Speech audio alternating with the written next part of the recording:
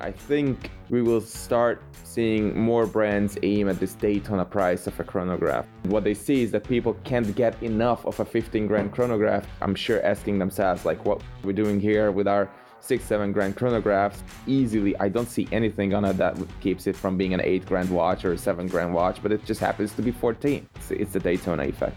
On this week's show, we have the battle royale between Rolex and Casio. Even more watches from Seiko, more reports on the red carpet with Panerai, and LVMH dominate the week's releases with Hublot, Tag Heuer, Bulgari and Zenith, and all with Jose for company. Enjoy the show!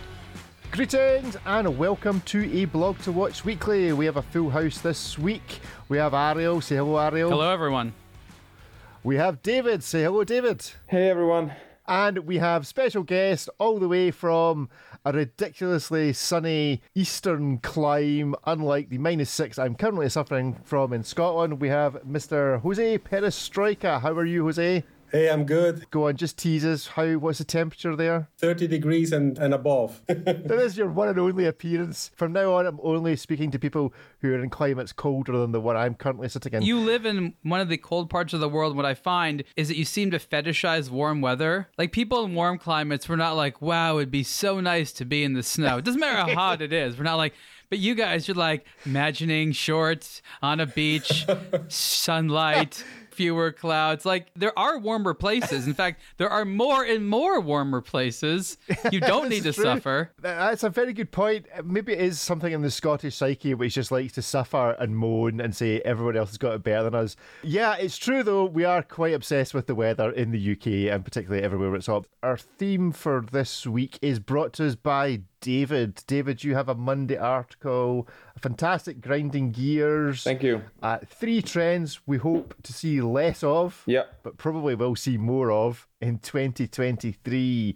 So 3 trends to summarise: a race to the bottom, a race to the archives, and a race to the top. So let's start you off with a race to the bottom. Whose bottom are you racing to? Personally, nobody's. Shakira, but that's later in the show. Yeah, that would be a different show. But it's just a note on the ridiculousness of these high water resistance watches that we have addressed on previous A Blog to Watch Weekly recordings. You know, that is it really a watch or a wristwatch if it's so big that it's unwearable? You know, most other great engineering feats work and are praised because the item itself maintains its original purpose. You know, like if you build a really fast plane, you can still fit people in it, or a really fast car, you can still register it on the road, you know, like a Bugatti or something like that. So if something stops being usable by 99.9% of humans, or basically everybody, it's just totally pointless. And it's not really a great engineering exercise, is it? It's shaped like a wristwatch, but it's technically not a water-resistant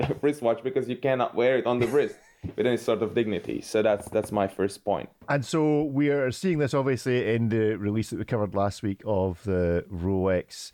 Is it actually called the Deeper Sea, or is that just what we're all calling it? The Deeper Sea. It could be. Jose, most ridiculous engineering feat in a watch you've ever seen? The Panerai Crown Guard.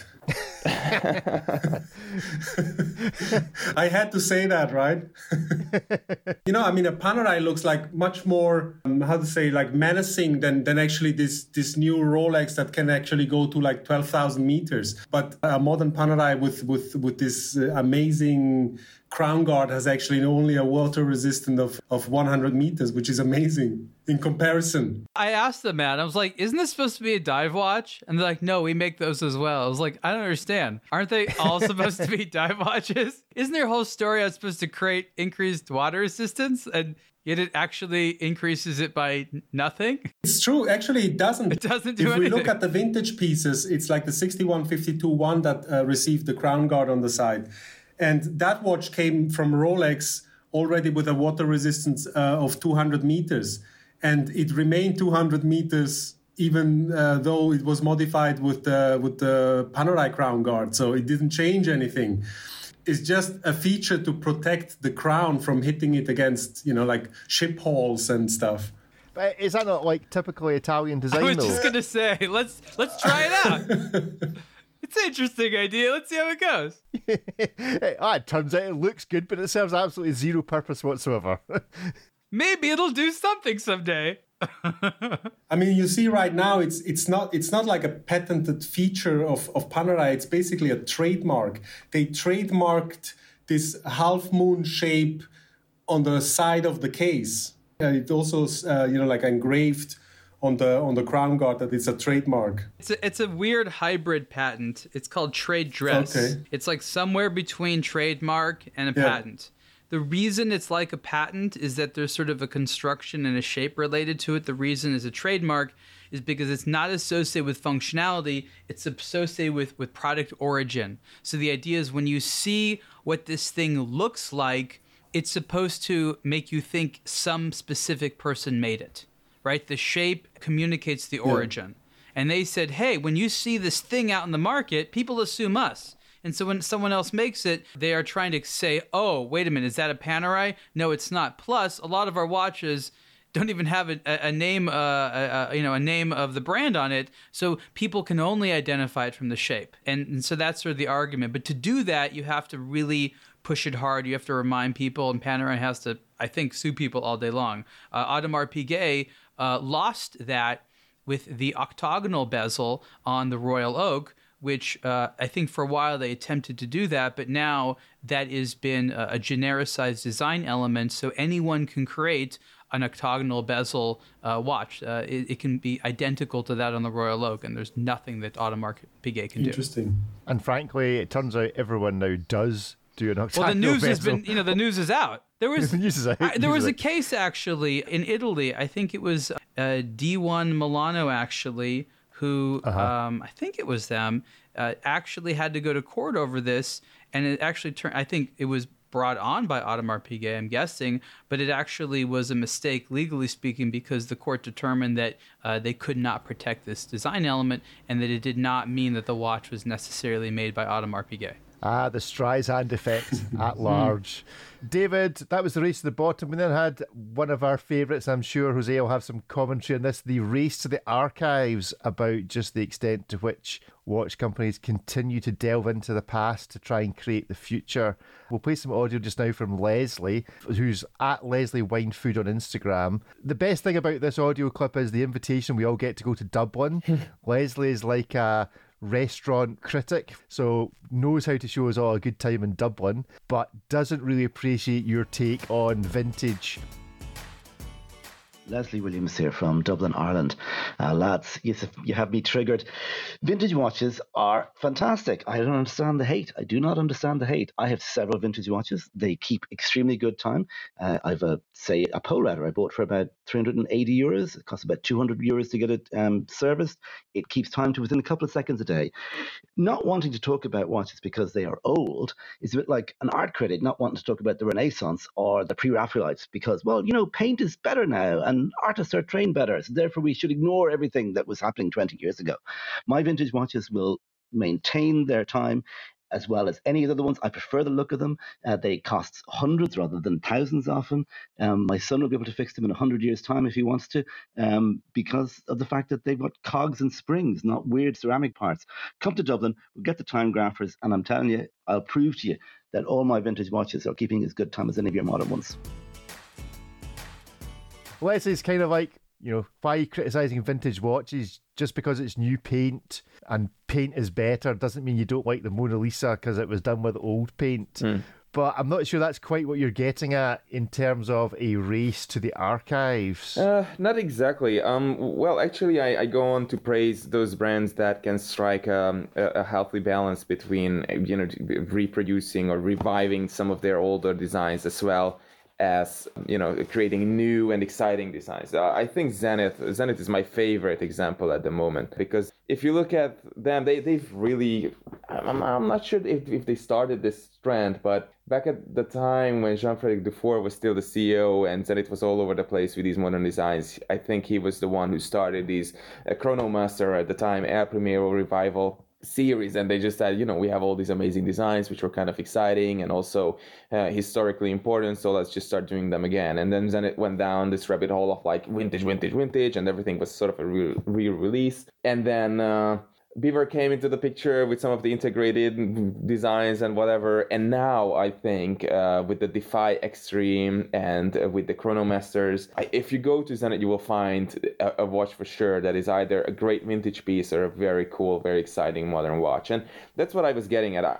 It's difficult for me to find respect for those brands who really truly succumbed to this trend and said, oh, well, I guess, we made all these safe designs 50, 60 years ago, and we can just go to the archives and release all of those. So I'm not against this trend. I'm against it being the be-all and end-all of what a luxury brand does these days. Now, Jose, you extensively cover some of the results of people being obsessed with vintage watches and some of the shenanigans, shall we say, that goes on. Do you want to just give us a very quick, don't want to dwell on it too much, but a very quick update on what's been happening with the Rolex Unicorn stuff that you've been running on your Instagram account and website at Periscope? There was a lot of interest from podcasts who wanted to discuss this matter, but interestingly, not from the mainstream watch media. I mean, neither Hodinkee, who was somehow involved in this whole story, as they were basically the ones that presented the watch the first time in 2013, nor anybody else was interested in this story and picked it up. So it's... Well, we don't editorialize about auctions. I mean, we just assume that it's a bunch of funny business, and if we see one of the cool watches, we'll write about it. But the fact that somebody somewhere is selling a watch, we don't understand why that's newsworthy. Okay, good answer. Just assume that there's a permanent banner at the top of the page that says, yeah, it's in an auction. It's probably a bit ropey. We love talking about stories that you discuss and things like that, but any one given auction, I mean, there could be exceptions if there's some remarkable one-of-a-kind thing, but that's a very specialized area, and it requires expertise like you have, Jose, to properly say, this is something which has truly not been in the market and this is cool, or... you know what? I wouldn't take this so seriously. There's a bunch of Frankenstein elements here. Story doesn't really add up. If you like it, great, but I don't think these people have got the treasure that they say they have. And there's value to that. That's a totally different game than buying and selling new or used watches. And where is the story up to now? You've not had anybody from presumably the auction houses or the manufacturer phone you up and set you right? No, that's always something that people ask, whether I have received any cease and desist letters or whether I have been sued by a brand or by an auction house. And so far, nothing happened. I mean, everything is very quiet. I don't know if they are planning to send me some ninjas at some point, but so far, nothing happened. And your defense against ninjas? We've just come out of the Christmas season. Is your house set up like Home Alone, ready to batter folk with irons and hot handles? Of course, that's one thing. But then, of course, there are. I mean, on a more serious note, there are of course protocols in place that, in case that anything would happen, people I know that have nothing to do with watches, they would immediately. Put all my databases and all the files that I have, documented, everything that I have documented over the years, they would put that online. And as a side note, as a fail-safe, it sounds like you might have Liam Neeson hiding in your cupboard somewhere. I have a unique set of skills. Let's look about this more carefully. The industry could have that type of antagonistic relationship with Jose or people like him. Or what I think is they should shift their thinking and to say, okay, we have this very valuable, very accurate, and absolutely free system of checks on us where if we say something which is wrong, someone will let us know. If nobody says anything, we're just going to keep saying it.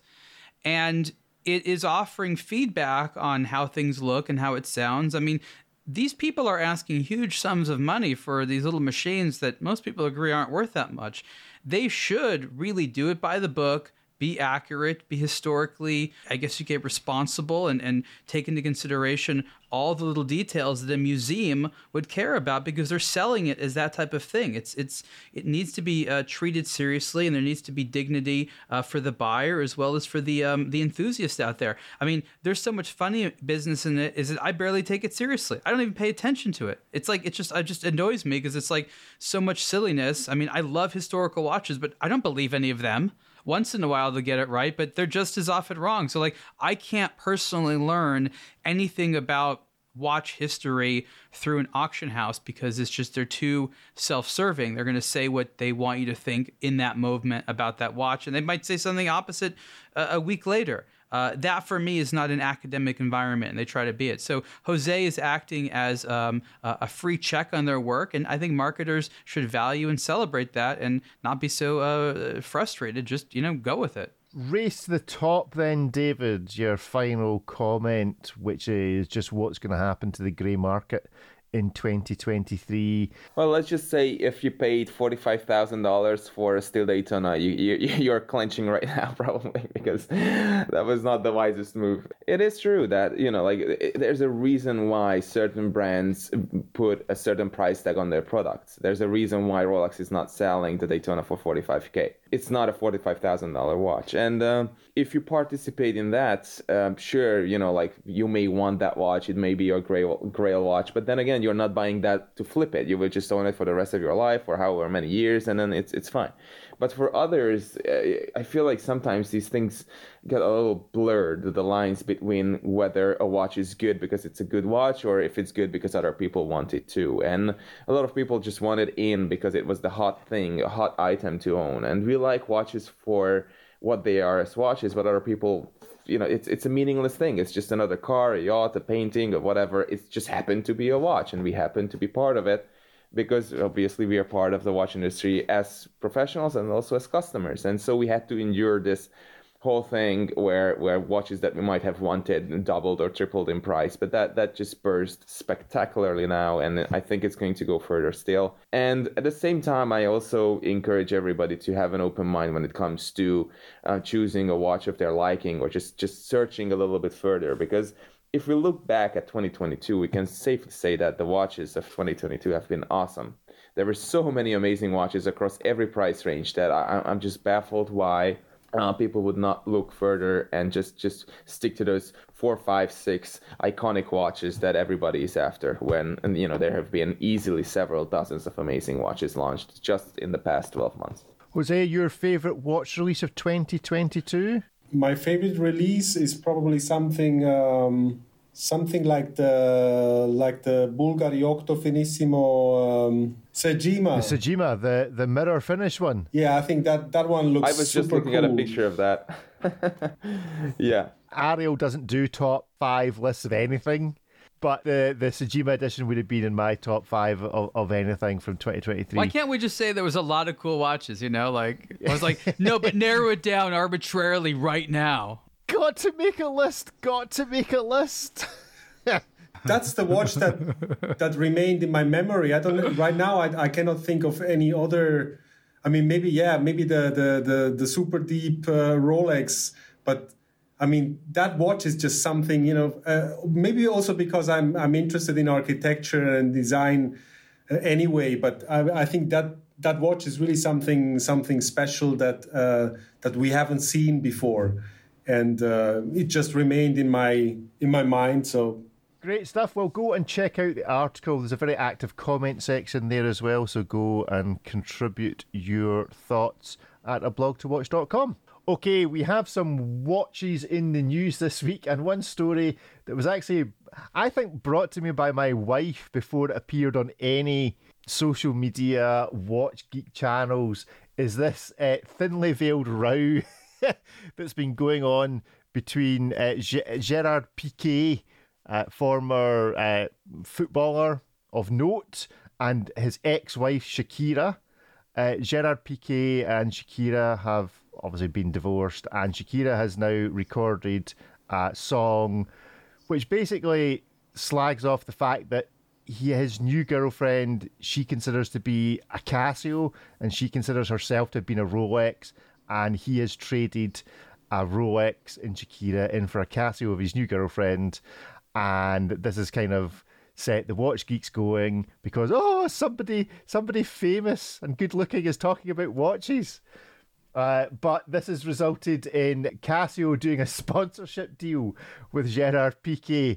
So some guerrilla marketing at its best there. But the question I want answered is, are there any Casio watches you would rather have than a Rolex?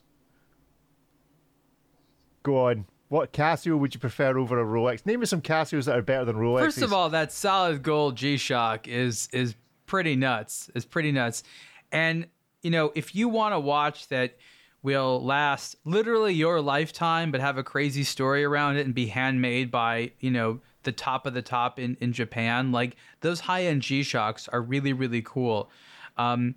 They'll basically last the rest of your life. They won't need to be serviced, nothing like that. Just keep them lit with sun. There's an argument that at some point you might need to replace the battery, but I don't even think they really charge for that. They just want you to wear those things. It's just something really cool that has as much, if not more, engineering in it than your highest end Rolex. So it's not really a choice of one or the other, but there aren't bad choices at the top end of Casio. I will pick Rolex anytime. Basically, I don't think that's. I'd be lying if I said I didn't, but it is true that Casio makes epic watches. I own quite a few of them. I own the cheapest diamond set watch in the world, which is a Casio, and costs about $50 or $60. There's an article on a Blog to Watch, a detailed review of that piece and just basic G-Shocks. And I've been aspiring to have one of these super high-end MRGs one of these days, especially the Gussun ones. Hopefully I will pull the trigger on one of those, but that has not yet happened.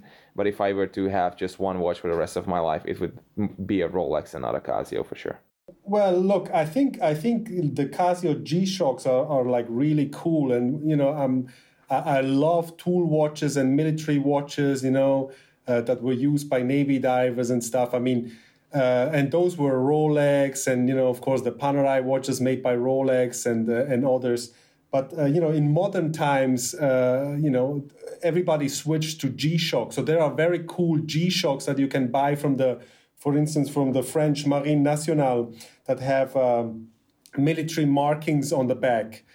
And they are really cool, and it's like Ariel says. I mean, you can put a new battery in, and you can have that forever, basically. But what I noticed with my own Casio is that they are not. Are they supposed to be super precise? Well, the ones that are the most precise update themselves. So right now with Bluetooth, even their inexpensive watches costing as little as maybe $110 or $120, what it does is every little once in a while it just syncs with your phone. So the quartz movement is going to be off by about 15 seconds a month. That is just their quartz movement. And so the way they've gone around that is by just having the movement update. The three options for that is the radio signals from atomic clocks, if you're in the vicinity of one, which is not everywhere, and it's not that reliable unless you're really close to it. There's, of course, GPS, which is great, but you need to be outside and it uses a lot of power. Or the most efficient is to just talk to a nearby Bluetooth device and to pick up internet time. And so that's what they do now. Interesting. Okay, but to answer the question, no, I would go for a Rolex, of course. There's enough watches for everybody. I mean, Exactly. 2 for 2. I would boss the gold G-Shock. I think the solid gold G-Shock is just the most baller move in terms of stealth wealth. It's the modern president's watch. Exactly. Joe Biden's left it in his garage somewhere. Arrow, have you handled that gold G-Shock? Oh, yeah. I imagine it just weighs like the most a watch has ever weighed. No, I mean, it's heavy. I've held heavier things. I mean, it's just a heavy G-Shock because it's gold.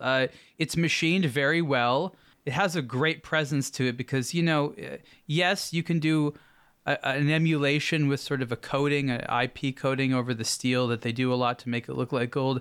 It's really not a replacement for actual gold. Gold shines in a way, plays with the light in a way that just the coating doesn't. It's like the fact that it's digital doesn't bother you at all. You're like, this is super cool. So I've just found the lyric. So the lyric is, I'm worth 222s.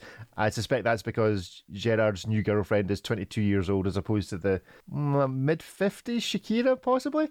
I'm not sure. I'm worth 222s. You traded a Ferrari for a Twingo. You traded a Rolex for a Casio. That's brutal lyrics, but there we go. I'm not entirely convinced that Shakira wrote those and knows what either a Twingo or a Casio is, but there we go. Oh, but by the way, Rick, they were not married. They were just, I think what happened is that that Shakira was still living with him while he was already, having this new girlfriend on the side. That's why she's like somehow involved in her hate song against him. Yes, and let's not go too much into that, because unlike auction houses and others, these guys will sue us almost certainly if we get it wrong. Have you guys seen? I saw this picture floating around. I'm not sure if it's actually out there, if it was real or not. But I saw this witty reply from Casio in a tweet. I'm not sure if that was real, but it said, something along the lines like, "Hey Shakira, we may not be Rolex, but at least we have loyal customers, or our customers are loyal to us," or something like that. So that was a brutal reply, and I'm trying to find it now. Wasn't there another reply that said like, "The battery of our watches lasts longer than the relationship between Shakira and Piqué"?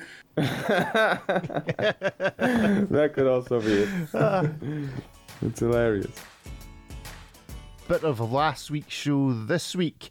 So, Ariel, you sent me a wee email earlier on from Seiko.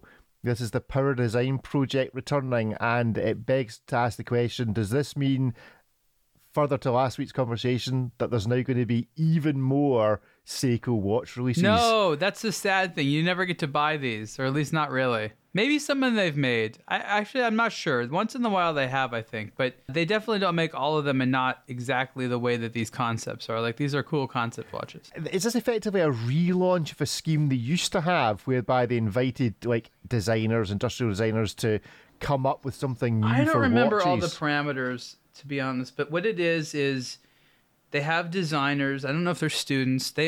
My understanding is they're all in Japan, and they take, at least this year, they took certain classics and reinterpreted them.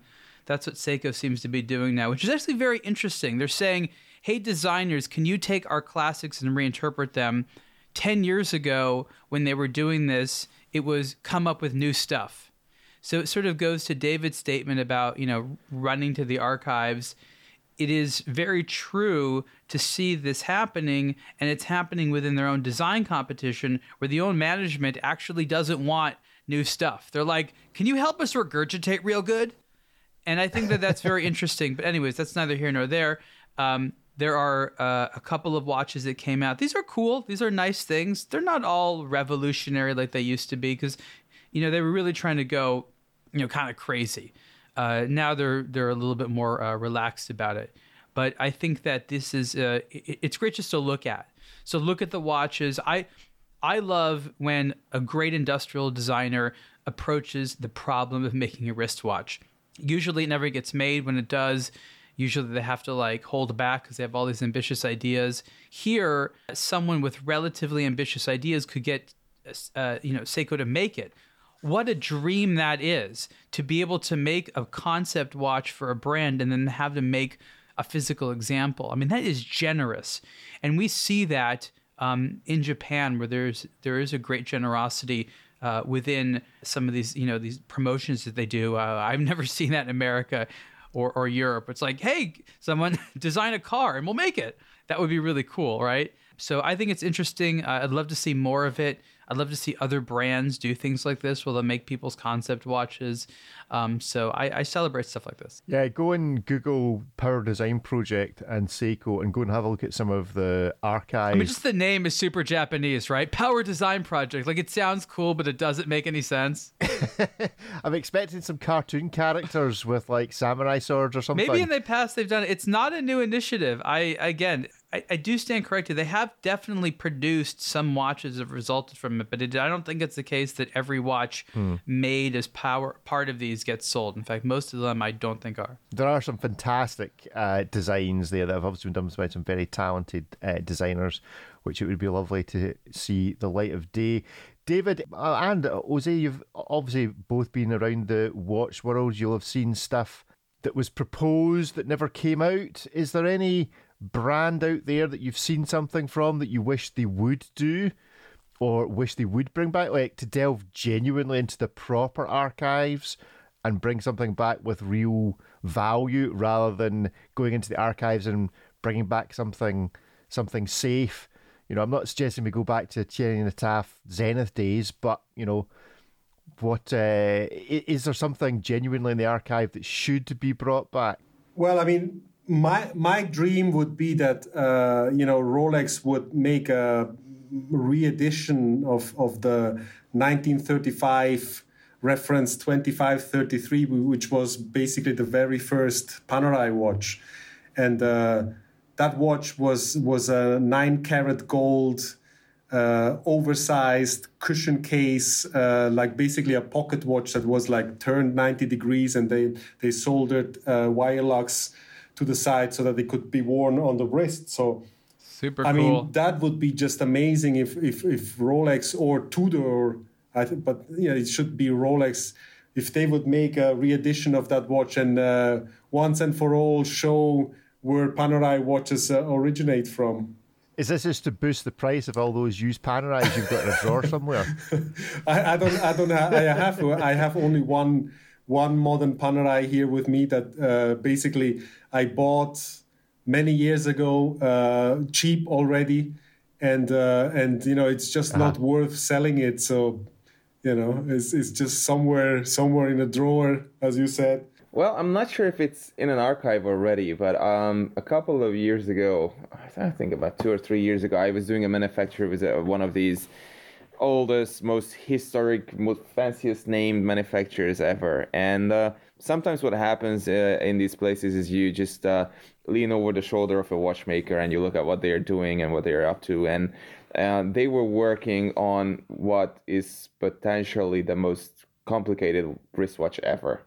But it is definitely the most complicated wristwatch of that brand in the modern era. And, of course, no pictures, no nothing. And I thought to myself, wow, this is going to be huge when it comes out. And also leans heavily on the inventions of the person who founded that brand. So I think, you guys are getting closer to the brand that I'm referring to. But I'm not going to say it. And so I've been looking forward to that watch. And where is that watch? And, it's been a number of years and it looked rather close to completion even by the standards of such a complicated watch, and so I'm really not sure where that's gone. Maybe we'll see something this year, or maybe it's in another drawer of a collector somewhere, and it will never see the light of day. But it was very exciting, and I look forward to it debuting sometime. Coming to an auction house near you sometime soon. Yeah, potentially. the never before seen watch from. Yeah. But at least on this time, it will actually be true and not a Franken watch. We touched on Panerai last week and actually the week before, and we've already touched upon on the show, and we're going to do it again because Panerai have been sending out their press releases again, trying to surf on the back of famous people wearing their watches without appearing to actually pay them for wearing their watches. And this was, I don't even know who this guy is, so that's half of the problem. Troy Baker wearing a Panerai Luminor PAM 0674. Now, this The Last of Us. Is this thing from a computer game that everyone's raving about? Oh, I saw that. The game was good. It was a good original story, and then this is on HBO. Well done. So who was wearing the watch, and was it from Last of Us? So this is Troy Baker, who is standing in front of The Last of Us logo, so I assume he must be in the show. Oh, okay. But the picture I've seen, he looks scared. Now, maybe that's because the show is scary, but he's kind of like holding this Panerai watch. It's just a really weird image. You need to go and search out Troy Baker. That's just his look. If you see him in shows, that's the look he does. He's just a scary looking dude, is he? Yeah, he's one of those character actors that does that. So, some context here. These events have these like rooms that you go to borrow fancy clothing. Like this started with jewelry, where women would borrow jewelry for red carpets, and then it turned into watches. Sometimes these celebrities are gifted it, other times not. But the requirement is like, hey, take a picture. So someone like this was probably, gifted this watch or something like that. But Panerai has been doing a lot of this lately, of this sort of placement. Not new, a little bit of a new strategy for Panerai. Of course, But I mean, I wouldn't consider this like actually somebody choosing it. Yeah, maybe they chose that watch or something like that. But the whole goal is to get the picture. It's not to have us write about it. It's, hey, let's have a famous person who's popular right now be wearing our product. The context around it won't matter. What matters is, the picture. So I don't know all the details here, but obviously this has been part of Panerai's strategy, and it's one that is not unique at Richemont. Yeah, I mean, to be clear, I'm a big Panerai fan. It's probably the watch I own that is the highest end watch I have. So well, I'm a then big watch Panerai The fan. Last of Us, where there's a watch is part of the story. Did you know that? A watch is a major part of the story. Not a Panerai. Not a Panerai. Is it in the TV show? Well, from the game itself, that the lead character has wears a sentimental watch, and you see the watch a lot. It's not even a very pretty watch. That's the sad thing. It's like a military watch on a NATO strap. It's fine. It's not. We wouldn't look at it and be like, oh, that's sexy. We'd be like, okay. Well, I did hear that the other new show that's out that I was getting messages saying, oh, there's watch content in this show. Is this Disney? It doesn't sound like a very Disney show called The Chippendales, which is about the Chippendale dancers. This is on Disney Plus? So you'll put up with male strippers for watch shots. Got it. I think you're watching Disney Plus, Rick. I think that's Disney Plus R. No, I'm not watching it at all. Disney X. I was told, but the apparently there's lots of Rolex content, and there's a Rolex that plays a key role in founding myth of the Chippendales, allegedly. I'm sure it's all hokum. No, this is good. I mean, this means that watches are a really big part of pop culture. I mean, we're laughing about it. It's kind of cliche, but at least it's not an iPad. But what is the story here? So Panerai made a press release that this guy was basically wearing a Panerai watch. No, they go to a red carpet event. They place these watches on people's for picture purposes, and then they send a press release saying, hey, look, celebrities wearing our watches. I know it sounds simple because it is. That's all it is. Cool. Well, go and check out both the film and the watch. Or not the film. Go and check out the TV show. It's a good show. The watch. 2023 marks 25 years of Urwerk, a brand from Baumgartner and Frey with the ambition to challenge horlogerie with new ideas and modern technologies, making art that tells time. The first watches that Urwerk released were the UR101 and UR102 in 1997, which both featured wandering hours. However, 6 years later in 2003, Urwerk presented the UR103, replacing the previous more traditional timepieces with a satellite-style version, which has become an iconic feature of the brand ever since. For more, search for Urwerk at blogtowatch.com or follow at Urwerk Geneva on Instagram. Let's review some actual watches. So the last week or so has been LVMH Watch Week in Singapore. Yep. And my first question on this is, Watches and Wonders isn't too far away.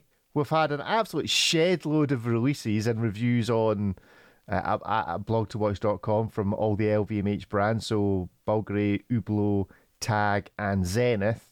Are they leaving something in the drawer for Watches and Wonders? Yes. Or is... Yes. And where else can they go? Because they've done, they've really spread the love amongst the four brands in Singapore. They just released half. It was a very light offering. You think so? Oh, I know so. And was this a new thing, LVMH Watch Week? Is this a new strategy, or does this happen every time in Singapore? Is it just back because of COVID? Oh, they changed the city, but the concept is the same. Right. I don't know. I mean, there's different marketing in different parts of the world, but there's like car brands. They try to have these holidays or these times around the year, like it's Toyotathon. Buy your Toyotas. That's what January is. It's sort of LVMH. It's like, it's Buy Your Watch Week. It's to retailers because what they're trying to do is capture as much of their money as possible before Watches and Wonders. So the retailers have limited budgets throughout the year, and there's always been this sort of race to the beginning. That's why SIHH for many years was in January. It was, let's get the retailers' dollars before they go to Baselworld, a few months later in like March or April. It was literally to try to get as much retailer dollars as possible. So in this instance, they're kind of replicating that a little bit. They're like, oh, January is open. Let's do it not in Geneva where it's freezing, and places like Singapore where it's not. And good strategy. It gets them, some news visibility because they love the fact that, really no one else is releasing stuff in January. So in terms of trying to get available media attention as well as, in their mind, maximizing the retailer budgets, that's why they do it. Okay, so favorite watches. I mean, there's just a load of watches released this week. Loads of coverage on the website. I'm going to choose one or two of my favorites to talk about, and then if you wish to talk about them too, you can, or you can chip in with something you particularly liked.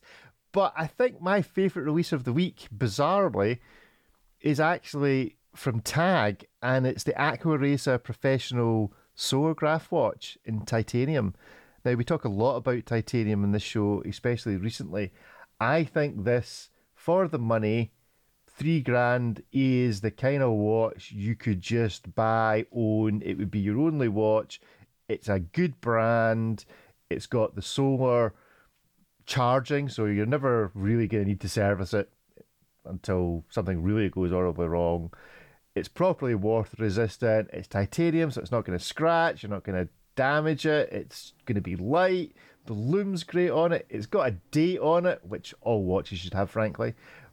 I think that this is the watch release from LVMH Watch Week. Tell me I'm wrong. Fight me. You're not wrong. That's going to be a short conversation then. No, I mean, look, the biggest complaint that's going to get is like, how dare you, TAG Heuer, charge this much money for an EcoDrive? Yeah. And that's actually not effective statement, because this is actually like an EcoDrive Plus. Yes, it's more or less made by the same people, but it's got like a beefier battery, a beefier solar panel. Like, it actually does it better. So it is actually over-engineered in that sense. It is a great tool watch. It will last an extraordinary long time. These are low production, so 3,000 isn't insanely high. It really isn't, but sort of the pundits could argue that it is. I think that Hublot had a nice selection, but we don't really see a shift in their strategy. It's sort of the same strategy of colors and materials. The re-release of the retro models was fine, but nothing amazing, because I don't know that market is huge. But it's nice to see those again, to be reminded, where the design came from. I think Zenith had maybe the least, what I would say, novel personality. They were nice watches, but it's hard to see a theme, just sort of all over the place. But we do know that most of these brands are saving their best stuff for Watches and Wonders. I think sort of the most talked about collector's piece was the sort of TAG Heuer Monza. I think it was over $13,000 for, a cool art watch that's very sporty, not really a tool watch. Very cool, but that's the sort of side of TAG Heuer we don't really see very often, is where they get into those price points. And they have in the past, and they continue to do so from time to time today, but it's funny how polarizing those can be. Ariel, can you explain to me how this movement works of the TAG Heuer? Yeah, I mean, it's an EcoDrive in the sense that it's a solar powered. So there's a photovoltaic cell that exists under the dial. The light passes through it. It charges a battery, and the battery powers a quartz movement. So it's a very well made one, and like I said, compared to the Citizen ones, it just has beefier specs. And so how long does the battery last once it's fully charged? Months. Oh, wow. Okay. Interesting. Yeah, it gets a huge charge from like just a tiny amount of light, which is not true with the EcoDrive. The EcoDrive ones, because the dials are designed to actually hide the fact that light can enter, they use a complicated series of prisms. Not that much light actually reaches the photovoltaic cell. Enough does, but this really is sort of it's the over-engineered solar watch. It starts with what the Japanese did and sort of builds upon it. It's an interesting sort of hybrid. It's cool. I love stuff like that. I know that there's like not everyone likes those collaboration stories, but I think it's freaking neat. And this is the second Solargraph they did. The first one was last year with that. Was it carbon? Is that what it was? It was interesting. Yeah, it was a carbon one. Yeah, different kind of colors and things like that. It's great to see it come back. I think TAG Heuer is doing the right thing of making it sort of like one at a time, slightly different changes. Don't make it an overly produced watch. But, you know, I'm so glad they continue to do this stuff. It would be so easy for them to just go super boring, you know, just Carreras and Monacos and just the same thing. That they sort of throw this stuff in there, to me, makes me happy. And, you know, it continues to keep our attention. You know, we want to know, we're curious, oh, what's TAG coming out with? And there's some brands we don't pay attention until someone says, like, oh, by the way, did you hear so-and-so actually came out with something cool? And we're like, really? Like with TAG, we still want to know what they're going to come out with, and that's good. And where's the advantage to Citizen Group in providing this tech? Well, to LVMH? There's, it says that they're provided by Le Jeu Pareil, which is owned by Citizen. So this isn't technology that I believe was engineered by TAG Heuer, which is fine. That's normal. Yeah. But again, I think it's through Le Jeu Pareil, which again, I don't know that anyone really is set up in Switzerland for this. So I need to know a little bit more about the backstory. But that's my understanding, is that it's through Le Jeu Pareil, which itself is owned by Citizen. And Citizen, we know, is the master of this technology. Yeah, but why would Citizen let one of their big competitors have access to this technology? Oh, they love the idea because they get to sell the cheaper version, and then they get to benefit from providing the technology for the more expensive one. That's like their dream, that these Swiss watches have their movements. They love that idea. They want TAG Heuer for these to do well, so that TAG Heuer comes and buys these movements. As opposed to trying to create something equivalent to TAG Heuer themselves via the Citizen. But they have it. They have $7,000, $8,000 eco drives, the super accurate ones. Citizen has it, and they sell their niche. If anything, TAG Heuer selling a high-priced solar-powered watch legitimizes it and makes Citizen stuff more interesting, creates more of a market for it. Fair enough. The TAG Heuer Monza, you've already mentioned it. I thought TAG probably had the best of the week. I don't know whether it's because they've got so much of the range that they can hold back the Monaco, the other stuff that will undoubtedly come out of Watches and Wonders.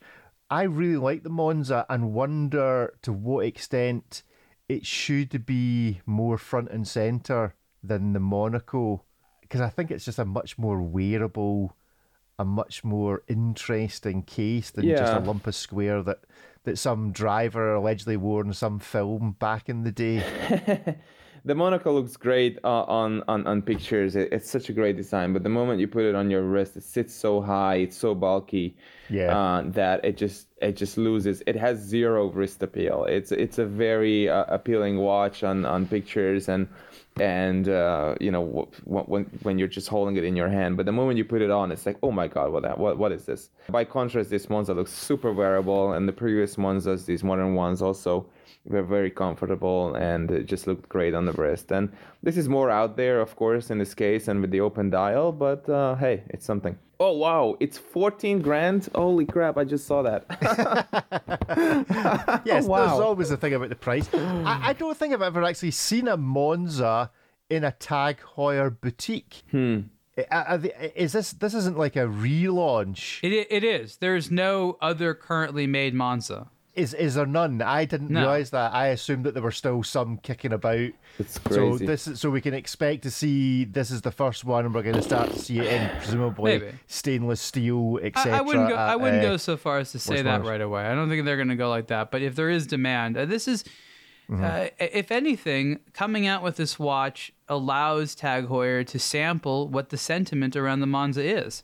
If it gets a lukewarm reception, then they've made some, weird high-end watches. They don't even have to make the full production. If it gets a great reception, then maybe it's a signal that the Monza should come back. I didn't realize it left, but rather than seeing rows and rows of Monacos in TAG boutiques and going, well, they're really nice, but you can't wear them. I wanted to mention this last week when we were talking about the potential new silicium hairspring or silicon hairspring in the Omega Speedmaster.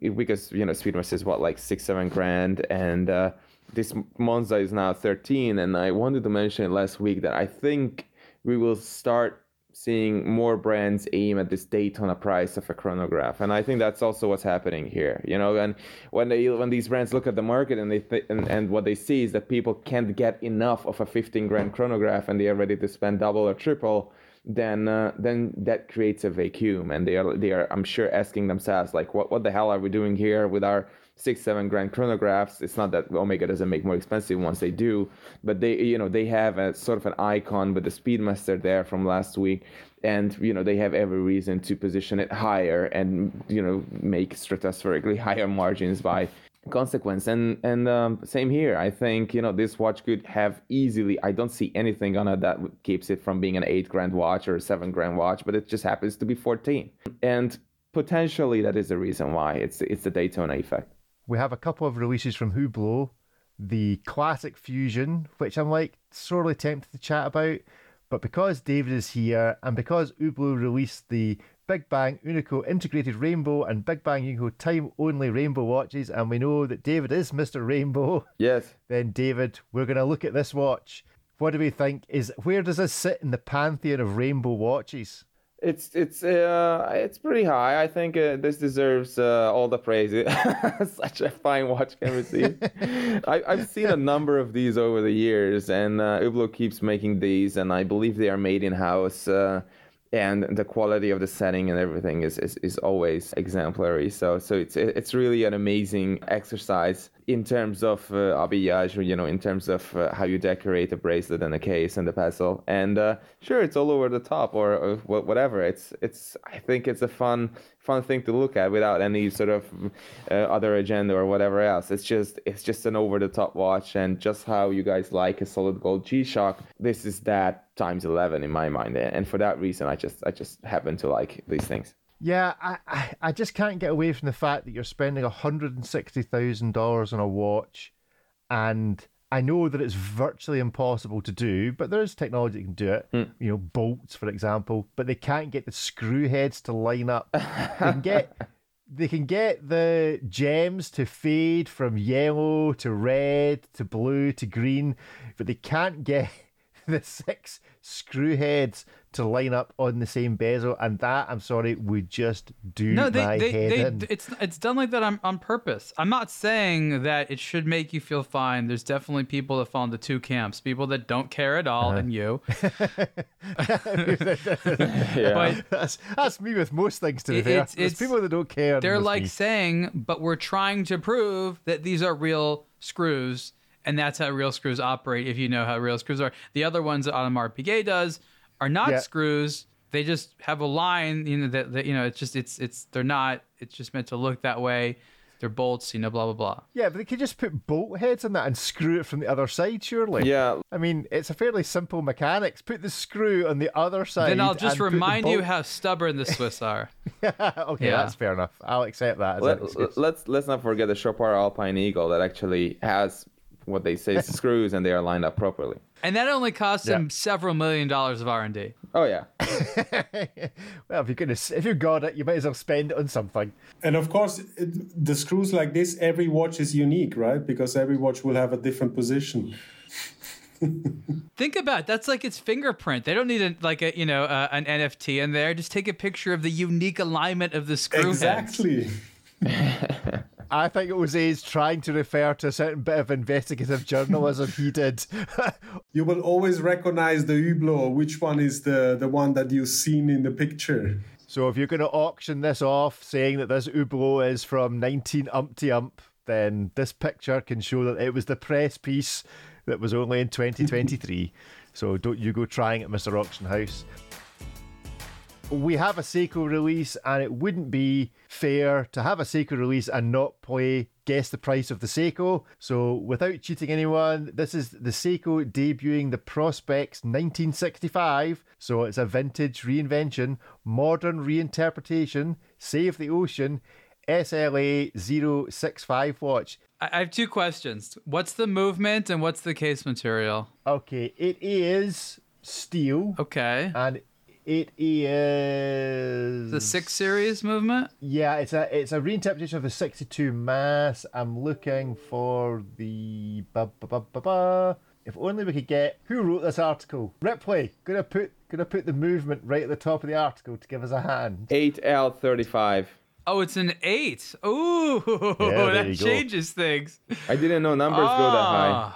Okay, so first up then, guessing the price of this Seiko. we'll give it to Jose. Give us a price. How much are Seiko trying to sell this watch for? This watch, not knowing anything about this watch, I would say like... Yeah. So, Ariel, you were saying like even better the movement. Is it like a really good movement? Listen, it only helps a little bit, I'm telling you. There's no way it's guessing. Just guess. Really. I don't know. What is like a $5,000 watch? It could be. It could be. Could be. But it also could be $800. We'll review the price in a moment. So, Jose guesses $5,000. David, what are you guessing? $2,000. $2,000 from David. Ariel, it's an 8. It's an 8. I know, What are you but guessing? maybe they're no longer promoting that one. It's in the lower expensive models now. They're prone to doing things like that. I haven't been following along. Damn it! It's like following a sports team. You lose one season, you have no idea what's going on. We'll go close to what David said. I'm gonna say like 1,600. Okay. It is in the middle. The price of this watch is $2,900. Oh, it's higher than US $2,000. dollars. It's higher. I knew that 8 Series 1 was going to throw everything off. So there we go. This week, Seiko are selling their watches for $2,900. It's quite a nice watch. It's entirely up to you as to whether you think it's worth $2,900. Truly, with all my expertise, you have no idea. So, Ripley, if in future you could put all the details at the top of the article, but if you could make sure the price is very much at the bottom of the article so that we can continue to play this game, because it's quite a good game. Thank you very much, everyone, for listening to the show this week. We are nearly done. We have a little promotion to make, which is we have a superlative episode out, and it's actually me interviewing Ariel. And in that show, we exclusively reveal another use for a chronograph, which we will add to our list, which is showing off. Because if you listen to the show, you'll get to hear about little Ariel Adams running around in shorts in the playground, showing off the complications on his watch. So show off is also the something we're going to add. That's the part you choose to discuss? Wow. There's lots of other good stuff as well. I thought that was relevant to both shows. Thank you. That was fun to do. That show. It was good. It was good. So do check that out as we reverse the tables on Mr. Adams. Jose, thank you very much for joining us. Do tell us where we can find you on the internet. Periscope.com or on Instagram handle Periscope or Perestroika, which is my backup account just in case my main account is being disabled again by auction houses, watch brands, or whoever. The Ninja Collective. Good stuff. Ariel, where can we find you on the internet? You can read my articles on ablogtowatch.com and on Instagram, Ariel to watch. And David, tell us about your underscore. It is ABTW_David. That's what it is. Exactly. Excellent. And you can find me at RickTikTok. So thank you all for listening. Tune in again next week. Goodbye. Thanks, everyone. Thanks, guys. Bye, everyone.